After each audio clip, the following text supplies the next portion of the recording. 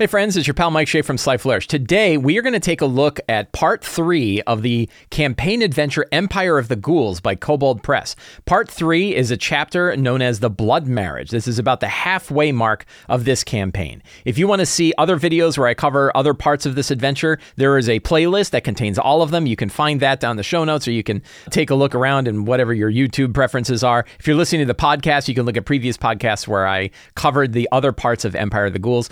I'm doing sort of a recap and top tips for each of the chapters of Empire of the Ghouls as I complete them. It's a great big adventure, so it's probably taking me more than a year to actually put all the videos together for this, and I'm only about halfway through, but it's really fun. This show, like all of the work of Sly Flourish, is brought to you by the patrons of Sly Flourish. Patrons get early access to videos, a dedicated Discord server, a monthly Q&A, and a whole bunch of exclusive material for their 5e and their fantasy role-playing games, including Uncovered Secrets Volume 1 and 2, the City of Arches sourcebook, and a whole bunch of exclusive adventures. Regnum Ratus, The Rats in the Cellar, is one example of just a whole bunch of exclusive adventures. The Rats in the Cellar was my kind of poke at people who said, hey, rats can't be cool. You can't do a fun adventure involving rats. And I was like, have you ever read Graveyard Shift by Stephen King? Because that has some scary ass rats in it, and I want to make an adventure about it. So I made an adventure. It's available only to patrons of Sly Flourish, where characters can go from 1st to 5th level by going to the sub-cellars beneath an old inn that's owned by a friend of theirs. It has a whole thing about handling your first session and what the connections are with the characters. It's meant to be like you could do like a single session game. You could also do like 2 or 3 sessions. They're meant to be really quick. You get a bunch of quests, you sort of explore these quests, and off you go. There's a bunch of different quests that you can do, milestones to level up, and by the end of the adventure, you hit 5th level. So it's meant to kind of get you from 1st to 4th level very quickly as you go. We have a unique artwork, a side view map that shows, Daniel Walthall did this map, side view map that shows the depths of what's going on beneath this inn. I really love this map. I love the idea of vertical maps. And so we have that in here, and a bunch of different chambers and sub basements where you get involved in all kinds of fun adventures, and both, some role playing, exploration, and combat all covered. Really fun adventure. I really like it. And even like a random encounter table for cavern encounters and cavern locations if you want to expand it beyond what's in the adventure itself. So Rats in the Cellar is just one example of many different dedicated adventures that patrons of Sly Flourish should get access to. And to the patrons of Sly Flourish, thank you so much for your support. So today we are going to be covering part 3 of Empire of the Ghouls. In the previous parts of the adventure, the characters started in the city of Zobek. They got involved in a bunch of evil shenanigans that are going on in Zobek. Then they made their way through the north, going all the way up from Zobek to a city called Jost. And the beginning of part 3 begins at the city of Jost, where they get the next phase of their adventure, the next thing that they're going up against. So in previous ones, we've started to see some of the machinations of the Ghoul Imperium, their connection to the vampires of Krakova and what's been going on there. But now we've learned about this. So I wanted to start right off with some big tips for running this chapter. If you're running this part of the adventure, what are like the top things that I can tell you that could help you run this adventure? So I wanted to offer those right now. My first tip really takes place before you even start this chapter, and that's to foreshadow that the wedding is happening. This is something I did all throughout chapter 2. They got hints and little bits of information and learned little secrets that there is this wedding that is taking place. There's a big ceremony that's taking place. It's sort of a ceremony between vampires and ghouls that's sort of uniting these two groups together. It is a symbolic gesture that the ghouls and the vampires believe in, that are going to kind of bond these two empires together, these two groups together. And they learned about that before they even got the quest to go handle it. And that way it was very organic and very natural for them to finish out part 2 and then immediately get the quest that actually tells them where this wedding is taking place and what they need to do in order to get there and to stop it. So that way it wasn't this abrupt end of chapter 2 and then abrupt beginning of chapter 3. I sort of bled in the rumors of this wedding taking place so that it was in the character's mind, it was in the player's mind. And then when they heard, okay, now's your time to actually go do this, they're like, oh yeah, that's the wedding we heard the vampires and ghouls talking about when we were busy raiding in Krakova. So foreshadow, when you're running the earlier parts of this adventure, particularly chapter 2, drop in little hints that there's this ceremony taking place. That can really help. The next one is, and this is a tip for this entire campaign, this is probably my only major problem with the campaign, is there is so much travel. You travel forever. There's thousands and thousands of miles of travel. It's actually one of the benefits of the adventure, the main benefit of this adventure, adventure is you get to see such a widespread version of Midgard. This adventure is really like the Storm King's Thunder of Midgard. It is a huge adventure that shows you lots of different places, lots of different people, lots of different gods and pantheons, and how the people work with the gods and pantheons. There's so much opportunity to really showcase the whole world of Midgard. You really don't cover the east and you really don't cover the west, but you cover the entire north, the central, and the south regions, this major swath right in the center of Midgard. And the problem is, though, you're doing a lot of travel for it. And this chapter is really, the travel in this chapter is not as much of an issue as it is in chapter 2 and chapter 4, part 2 and part 4. And with part 2, you're traveling for like 3,000 miles. And then part 4, you're traveling for another like 3,500 miles. So you want to figure out how you're going to manage that travel. With this one, you want to kind of look at it and think about, how are you going to play that out? Do you skip a lot of it? And basically, you can condense the regions. That's easy to do. You can also just ask, like, what are you going to do as the characters are traveling from one place to the other? One of the big things that I did is I offered multiple ways to travel. They could take shadow roads if they wanted to. The two main ways that I had them traveling was you can travel overland or you can take a shadow road. The players have recognized, though, that every time they go to a shadow road, they get involved in some kind of shenanigans. So one of the players in particular is like, why do we always go to the shadow roads? We end up just, seeing weird stuff and getting into big fights. Why don't we just take the overland? So like, okay, let's go overland. So in this case, they went overland. So this is where you can kind of think about your point crawl kind of way. What are some locations that they could see along the way? What are some places they could visit? What pathways they could take? And then you can do things like campfire montages. You can do like one encounter at each kind of path to show them, give them an example of the sorts of things that they're going on. Not always a combat counter. Sometimes it could be they discover people who've already been in a fight. Sometimes they meet people that they could talk to, but some kind of encounter along the way so that they can get an idea and get a bigger view of what's going on in this whole region. And that really takes me to tip 3, which is embrace the North and its pantheon. This part of the campaign and this part of Midgard is really different than all of the other areas of Midgard. And again, one of the advantages of Empire of the Ghouls is that we get to see so much of this world. We get to see so many of these parts of the regions, and we can see how they change and how they connect. And a big part of the North is we have the Northern Pantheon, which is based pretty specifically with the Norse Pantheon. And we also have kind of the Northern tribes, the Northern groups that are operating there. And we can see what their lifestyle is like and how it differs from the different cities and places that we've seen in the South. So if we embrace that and recognize, like, what are the things that we want to show the players, that we want to show the characters when they're traveling these lands? Why are the dwarves of the North different than the dwarves of the Cantons down further to the South? How are the gods interact in the daily lives of the characters there? These are interesting things that we can do and that we want to show off. So I definitely recommend reading the Pantheon chapter in the Midgard World Book. I really do recommend having the Midgard World Book when you're running this. The Midgard World Book is a fantastic source book for Midgard. And you can go and read the Pantheons and read about masks and read about how Thor and Loki and Wotan One Eye and the other northern gods kind of relate to the people of the North. So that is a really big advantage. Use the Midgard World Book alongside the Empire of the Ghouls game to embrace the North and embrace the Pantheon of the North and show it off to the players as they're exploring. Now, like every good adventure, you should make it your own, and you should inject your own ideas when you come up with something that you think is going to be more fun for you and your players than what's in the book. And I definitely did this when I was running Chapter 3, when I was running the Blood Marriage. There were parts of it, like I read about Nordheim. I loved what the Midgard World Book said about Nordheim, which is there's this one region of the world that's kind of just got eaten away in old battles, and like it's just gone and nobody really knows exactly what happened to it, and this whole region kind of disappeared. And in the book, it's kind of like a zombie apocalypse, right? That you see sort of like undead that are wandering around. It's like, I wanted to do something a little bit more than that. So I came up with a different idea, and I'll talk about it in this video, about what I did for Nordheim that made it kind of a different place, which is essentially a shattered part of the world where the gods literally shattered the world. And now the world is that section of the world is broken in these like earth motes that are floating above a whole other layer, a whole other world, one of the hells that it lies beneath, Kessel Maret or something like that. So I like this idea that was a very different alien place that was very different from everywhere else because it's this area that the gods have forsaken. And that's why the vampires and the ghouls are going there in order to have their marriage, because it is this particularly unholy place. And again, same way with the blood marriage itself. The blood marriage in the book is very cool and fine, but you can also make it your own as well, and I did.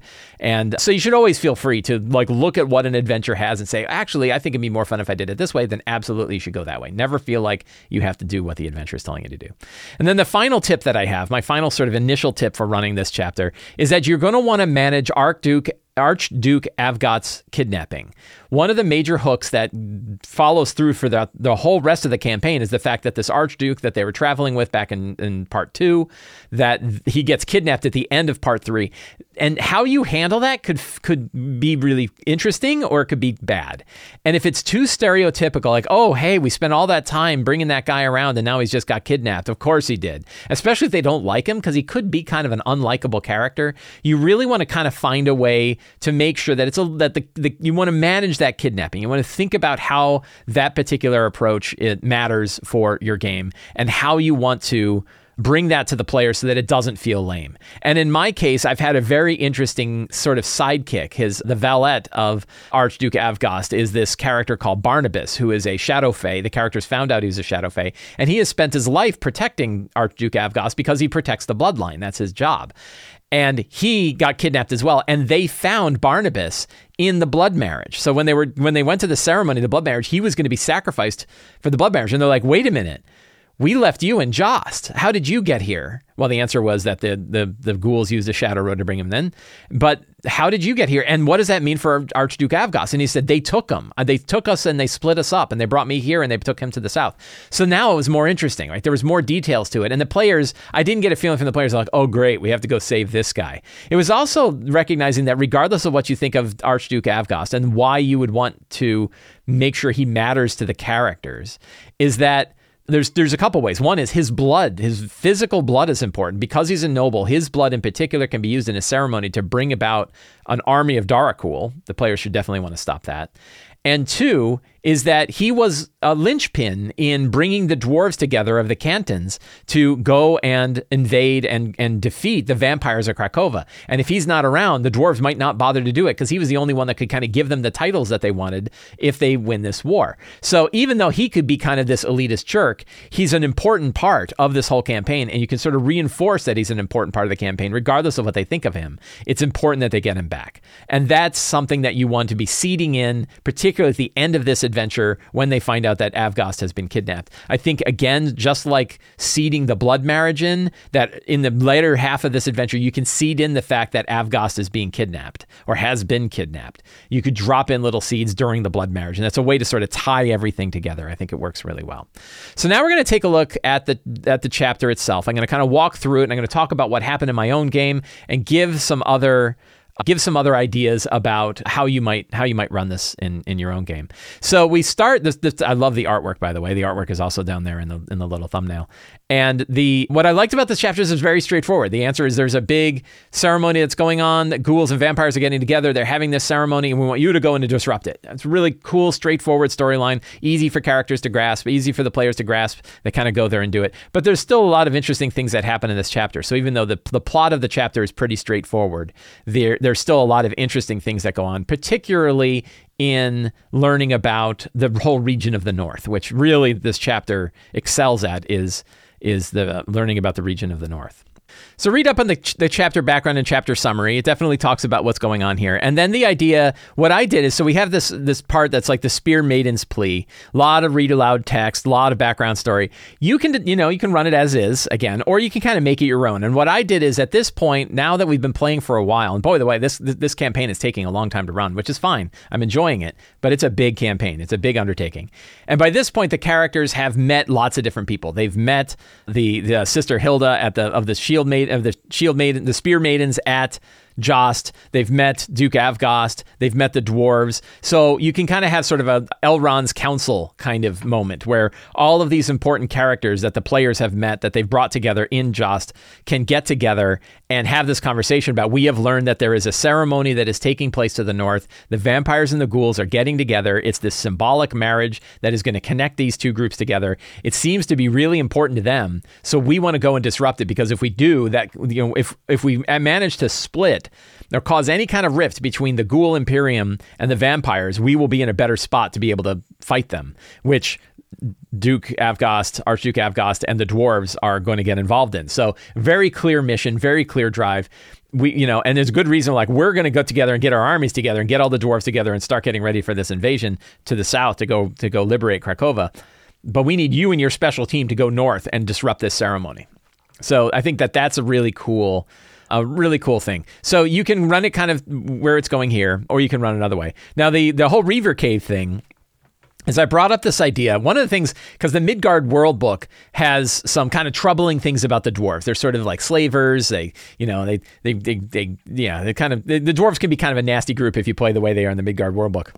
The way I played it is that is a history that the dwarves have had a while ago, but now they don't do that anymore. And in particular, there might be one group that still is, and that's these Reaver dwarves to the north who are still like raiding pirate ships, capturing slaves, bringing them back, and eating them because they're kind of like ghoulish, terrible cannibal dwarves. So now that we have clear bad guys for the characters to fight, and they're in this Reaver Cave. And I thought it was interesting if one of the dwarves could come and say, hey, I know you're heading to the northern region already. There's still a lot of friction between other people of the north and the dwarves because of these times past. We want you to bring these people down. We want you to stop these dwarven reavers. We want you to stop this terrible thing that's going on there. So while you're going there, here we have this location where we know that they're going, and we would like you to go over there and stop this, take down this particular group, because they're causing more friction for us, because like, oh, the dwarves in the north are doing exactly what you guys used to do. It's like, we don't do that anymore. They're no longer with us. So that kind of worked out. Then when the characters, so the characters took that quest on, they had sort of two quests. A short quest, stop the dwarven reavers to the north, and then a longer quest is get to the blood marriage, stop the blood marriage from happening. So nice kind of staged couple of quests that the characters had picked up by then.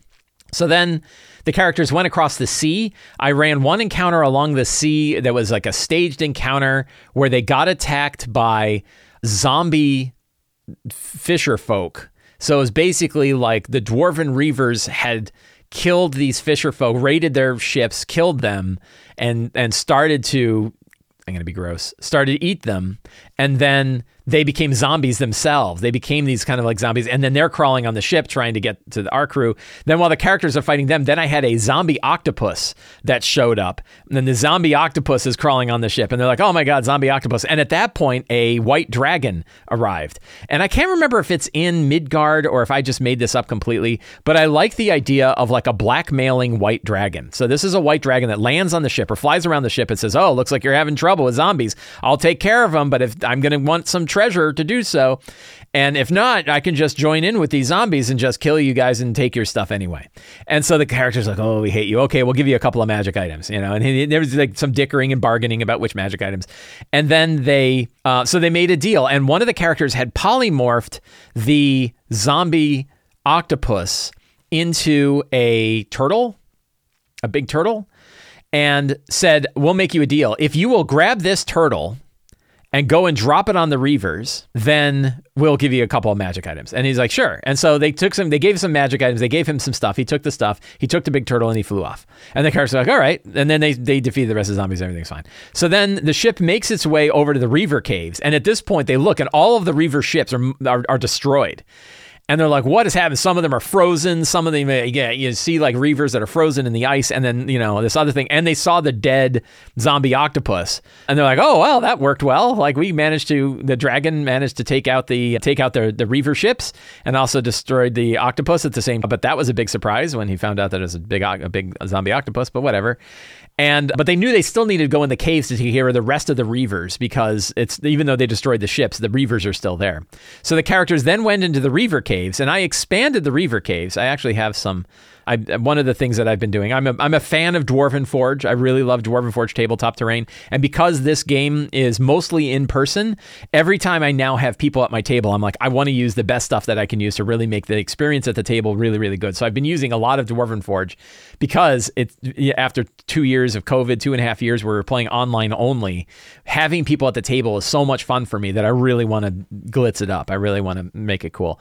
So I have these like Reaver Caves that I made out of Dwarven Forge. I I built it into 4 separate rooms, and then each one was on a terrain tray that I could drop in. So when they could choose which room they wanted to go to deal with the Dwarven Reavers, and then they could go in. Here was like a slave pit where they had thrown a bunch of the people in the pit, and they would pull them out regularly and conduct some kind of ceremony and eat them later. But there was a bunch of people in there that got to rescue that were from the north. And the people that were in here, other dwarves that were in here, they could rescue, and that could tell them, oh, they could go to these other realms. Particularly Wolfheim was sort of the next region they were going to go to. So the people they rescued in the Dwarven caves helped get them to that next leg of the journey. And that really worked well. Here was this was sort of the main area, big pillar up above, a bridge and frozen waters and everything like that. And so the characters got involved here. And what was fun about this is when they went into the big Dwarven Reaver boss's room, he is like talking to Vardizane, the god of, the unsated hunger, right? They follow this terrible god, cannibal god.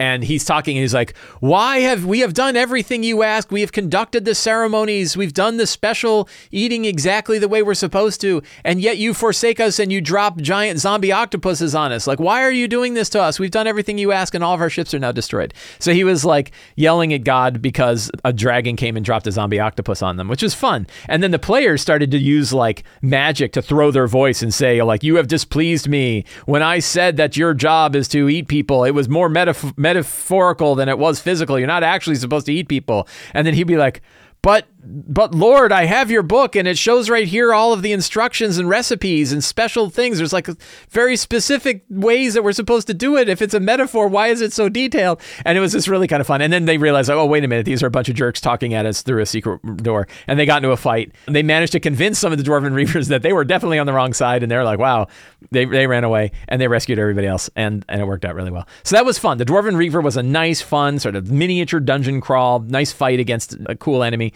as they're making their way further north. So at that point, they had rescued some of the people that the Reavers had kidnapped, and they said, oh, you should come to our place, Wolfheim. Wolfheim. It's right nearby. Why don't you come and hang out with us?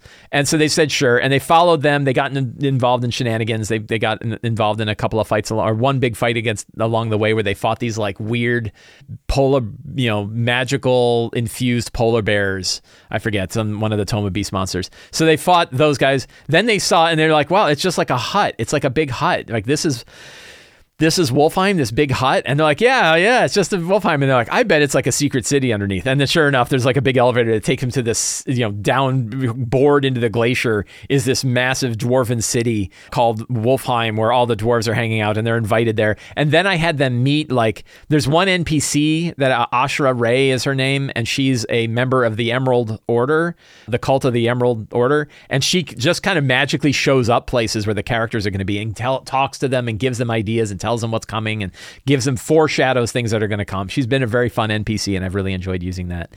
And so she showed up there. The characters got involved with the dwarves there, and then our druid actually said, well, you like wolves. What if I could show you how to turn into one? And the head of the wolves is like, or the head of the Wolfheim region is like, oh yeah, show me that. So he taught him it, and he's like, this is great. And he transforms into a wolf and then starts chasing other people around pretending to be a werewolf. And they're like, oh my God, a werewolf. And he's like, no, 'tis I, the king. And he thought, like, one of the, fun bit, because you have your 13-year-old humor, is he was like, I have to take all my clothes off for this, right? And he goes, no, it'll go. And it's like, I'm taking off my clothes. And he's like, you don't need to take off all your clothes. Like, it'll transform with you. He's like, nah, it's better this way. And so he's running around as a werewolf or as a wolf, right? Or a wolf chasing people around. And then he would be like, ha, it is I, the king. And he's totally naked. And everyone else is like, ooh, teach us that. So, and then he started teaching other people how to do it, which means now the nation of the Wolfheim now can turn into wolves, but believe that they have to do so naked. So they always take off their clothes when they turn into wolves and run around. And they have a big barrels full of clothes that they where they put their clothes, and they pick up their clothes when they're done running around as wolves. Fun, entertaining little story. The Nordheim dwarves told the characters to go across the strait. They knew they had to go to Huldremos. They said, if you want to find out about how to get to Northheim, and that Northheim is this cursed region of the north where the temple, the blood temple, exists. It's the Midnight Temple, it's called, and that's where this blood marriage is going to take place, but they don't know how to get there. So in this case, they knew that somebody at Holdremos, the Queen of Holdremos, could tell them how to get there, help them get there. So they knew they needed to get to Holdremos. I had them cross over the strait to make their way to Holdremos and then go to this Marsh Hollow area. And I had a NPC there who kind of ruled over the region. And I didn't really, they'd never have figured out who it is or what she is. They think, like, is she a hag? She claims to be a god. She has a bunch of worshipers who follow us, and she seems to destroy everybody by melting their bodies with something that looks kind of like fire but isn't fire. And you might be able to guess what she is, but the players didn't ever guess what she is. And her whole thing is she ruled over this region, and they had to get permission from her. And she said, look, if you're going to go after these Ragnarok cultists who have been bothering me, I will let you through. And she said, sure. So it was very cool. Yeah, it says, I heard hold your nose. Yeah, the players referred to it as hold your nose the entire time. So you're going to have to suffer, as I have suffered, by your players taking this wonderful, enriched fantasy region and referring to it as hold your nose. That's D&D for you.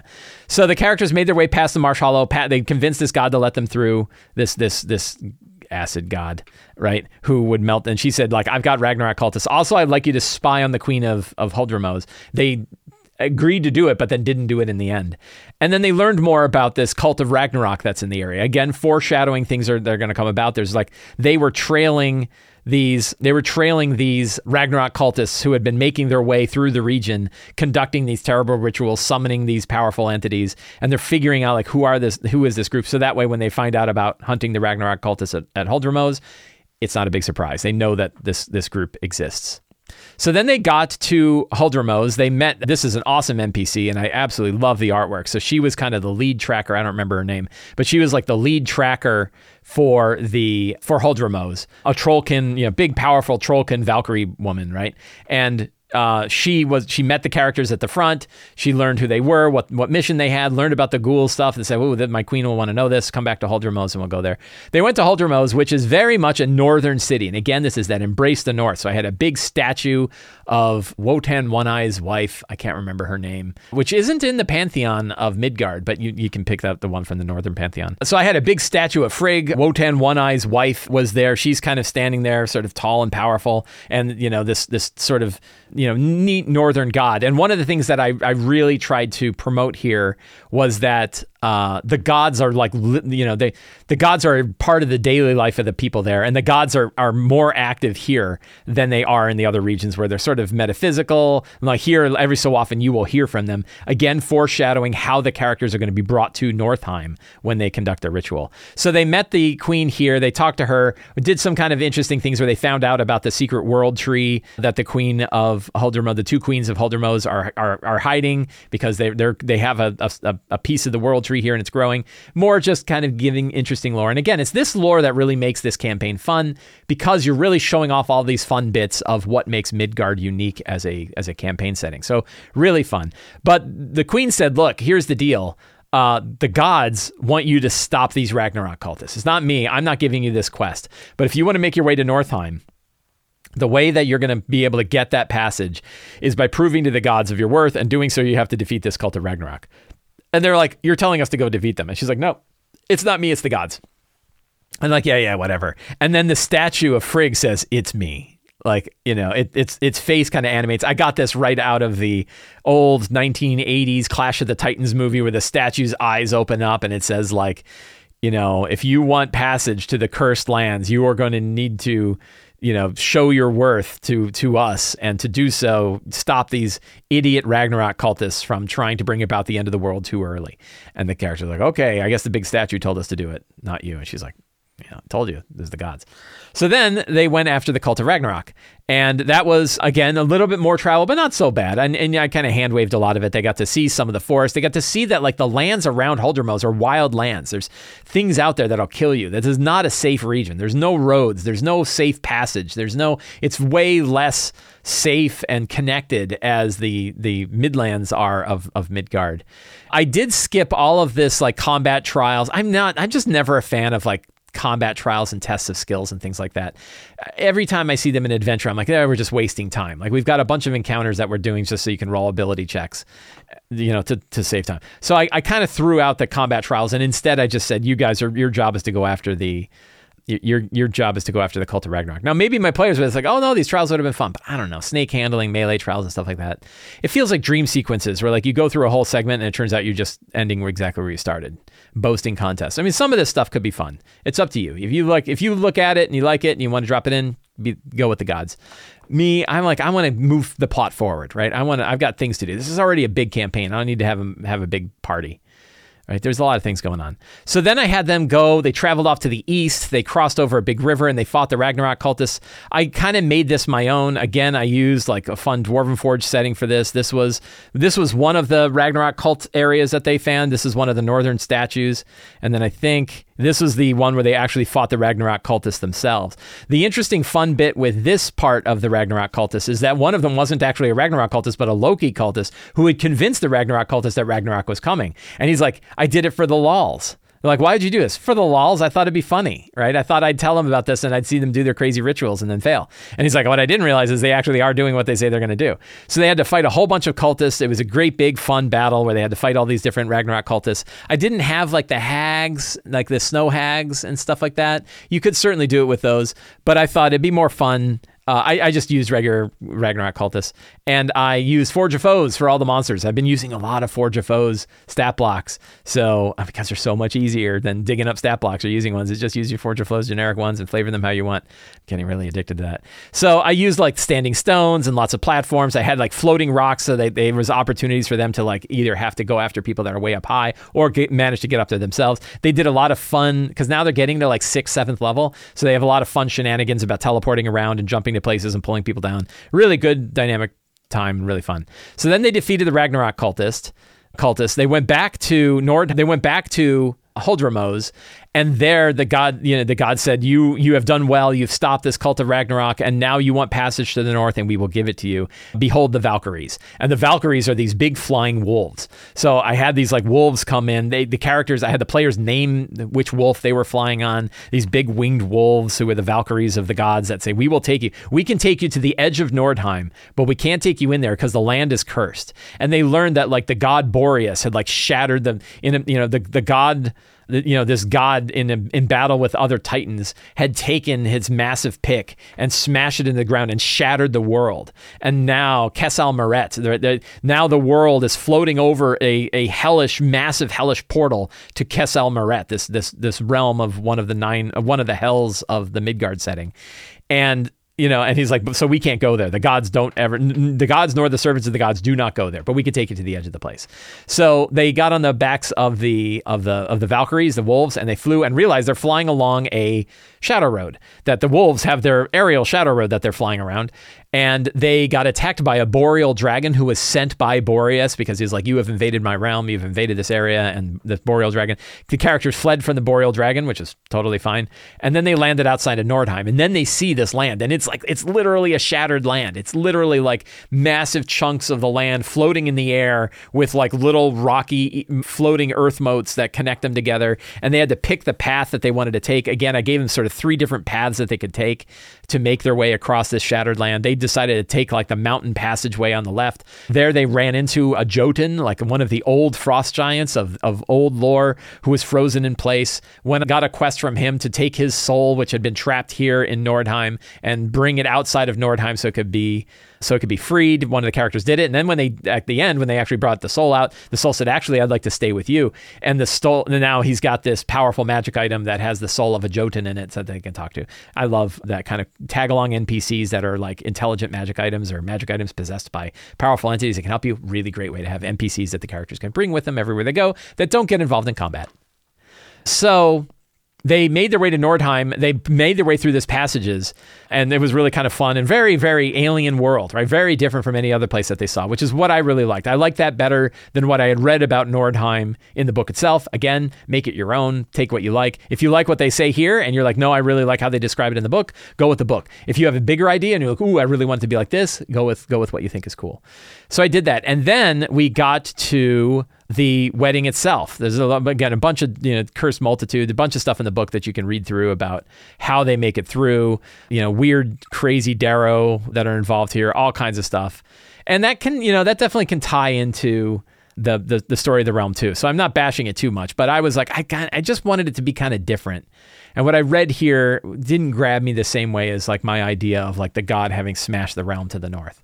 So then they made it to the Midnight Temple themselves. And I treated this very much in what I refer to as like situational based D&D. This idea that you set up a situation, you kind of say, here's the event that's taking place, here's what's going on, here's who's there, here is where it's taking place, and here's your goal. And it's up to you to figure out how you want to do it. And I do that instead of like setting up an encounter. Instead of saying like, here's like, 7 bad guys, and here's the characters, and here's like some interesting things in the arena or whatever like that. Instead of setting up as a tactical encounter, I love to just say, here's this whole big thing that's going on here. And I have to say, like, I've done another video about it. I talked about this on the talk show a while back, so I'm not going to reiterate it too much in this video. I'll link to it down below because it was really, really cool how I ran the Midnight Temple and how it played out. But by making it a situation, instead of making it this tactical encounter, it was a far more interesting and dynamic situation that the players got to do lots of different things. And I remember I was talking about it with my friends afterwards, and we're like, when they got involved in the battle at the Midnight Temple, instead of like counting squares and figuring out what attacks they do, I'm like, one of the characters is just a raging bearfolk who's grabbing ghoul after ghoul and throwing them down this pit into the realm of Kesal Maret, one after the other. I didn't even have to track hit points for those guys because it was like, she would roll another athletics check and she'd grab the guy and throw him down the pit. And there's like, it was so powerful. I have a couple pictures of this. This was the arena that I set up for the Midnight Temple. It was full of basically every ghoul and vampire miniature that I happen to have on hand. I threw in there. There must have been 25 miniatures in there. I used my Forge of Foes very rapid stat blocks to manage the stats for them, so it was very straightforward on running the stats for them. I get same stat block for whether you're a vampire or a ghoul, or vampire spawn, right? Vampire spawn or a ghoul, same stat block. And I would just flavor them differently. The vampires, when they got an attack and succeeded, they might drain your life and lower your hit point threshold. Ghouls, might have to make a saving throw in order to see if you get paralyzed. All I had to do was kind of plug in those two things to make them feel different. Nobody even knew that their armor class is the same, their hit points are the same, their attack bonus is the same, the amount of damage they're doing is the same. Nobody cared, right? And what they did care about was like, that's a vampire, that's a ghoul. And what they really enjoyed was, I'm going to grab that ghoul and throw it down a pit. Right. I also used my idea of a damage pool to manage hit point tracking. So if I had 25, 30 guys on here, I didn't have to worry about tracking their independent hit points. I just used the damage pool. I explained to the players that I was using a damage pool. If you want to learn more about how to use a damage pool to manage a lot of monsters at once, there's a link down in the show notes below. And also it is we describe it in Forge of Foes, which is really cool. So they had this wonderful big climactic battle at the Midnight Temple. Again, the video where I talk all about the dynamic battle and what happened there and just how the situation expanded. But needless to say, they killed a lot of people. They threw the temple down into Kesal Maret. They rescued Barnabas, the valet of Duke Avgost, at which point they found out that Duke Avgost had been kidnapped before kind of learning about it by going back to Jost. And so they managed to end this ceremony, which did shatter the rift between the vampires and the ghouls. Unfortunately, they did find out they can't lead the attack now against the vampires because the guy who was going to coordinate that attack, the guy who was going to bring all the people together to do it, has now been kidnapped. So now they have this new realm. But that was really fun. That whole segment of the Midnight Temple was a really good time. Again, you could run it as it is in there. There's a really fun map for it. Really cool location. A lot of interesting things going on. I just really wanted to, go above the top for this big climactic battle. And I could have been happy. I think it might be one of my favorite battles that I've ever run. I really, really had a good time. And you can see, as 2 ghouls, 2 cult fanatics, 2 dwarven berserkers.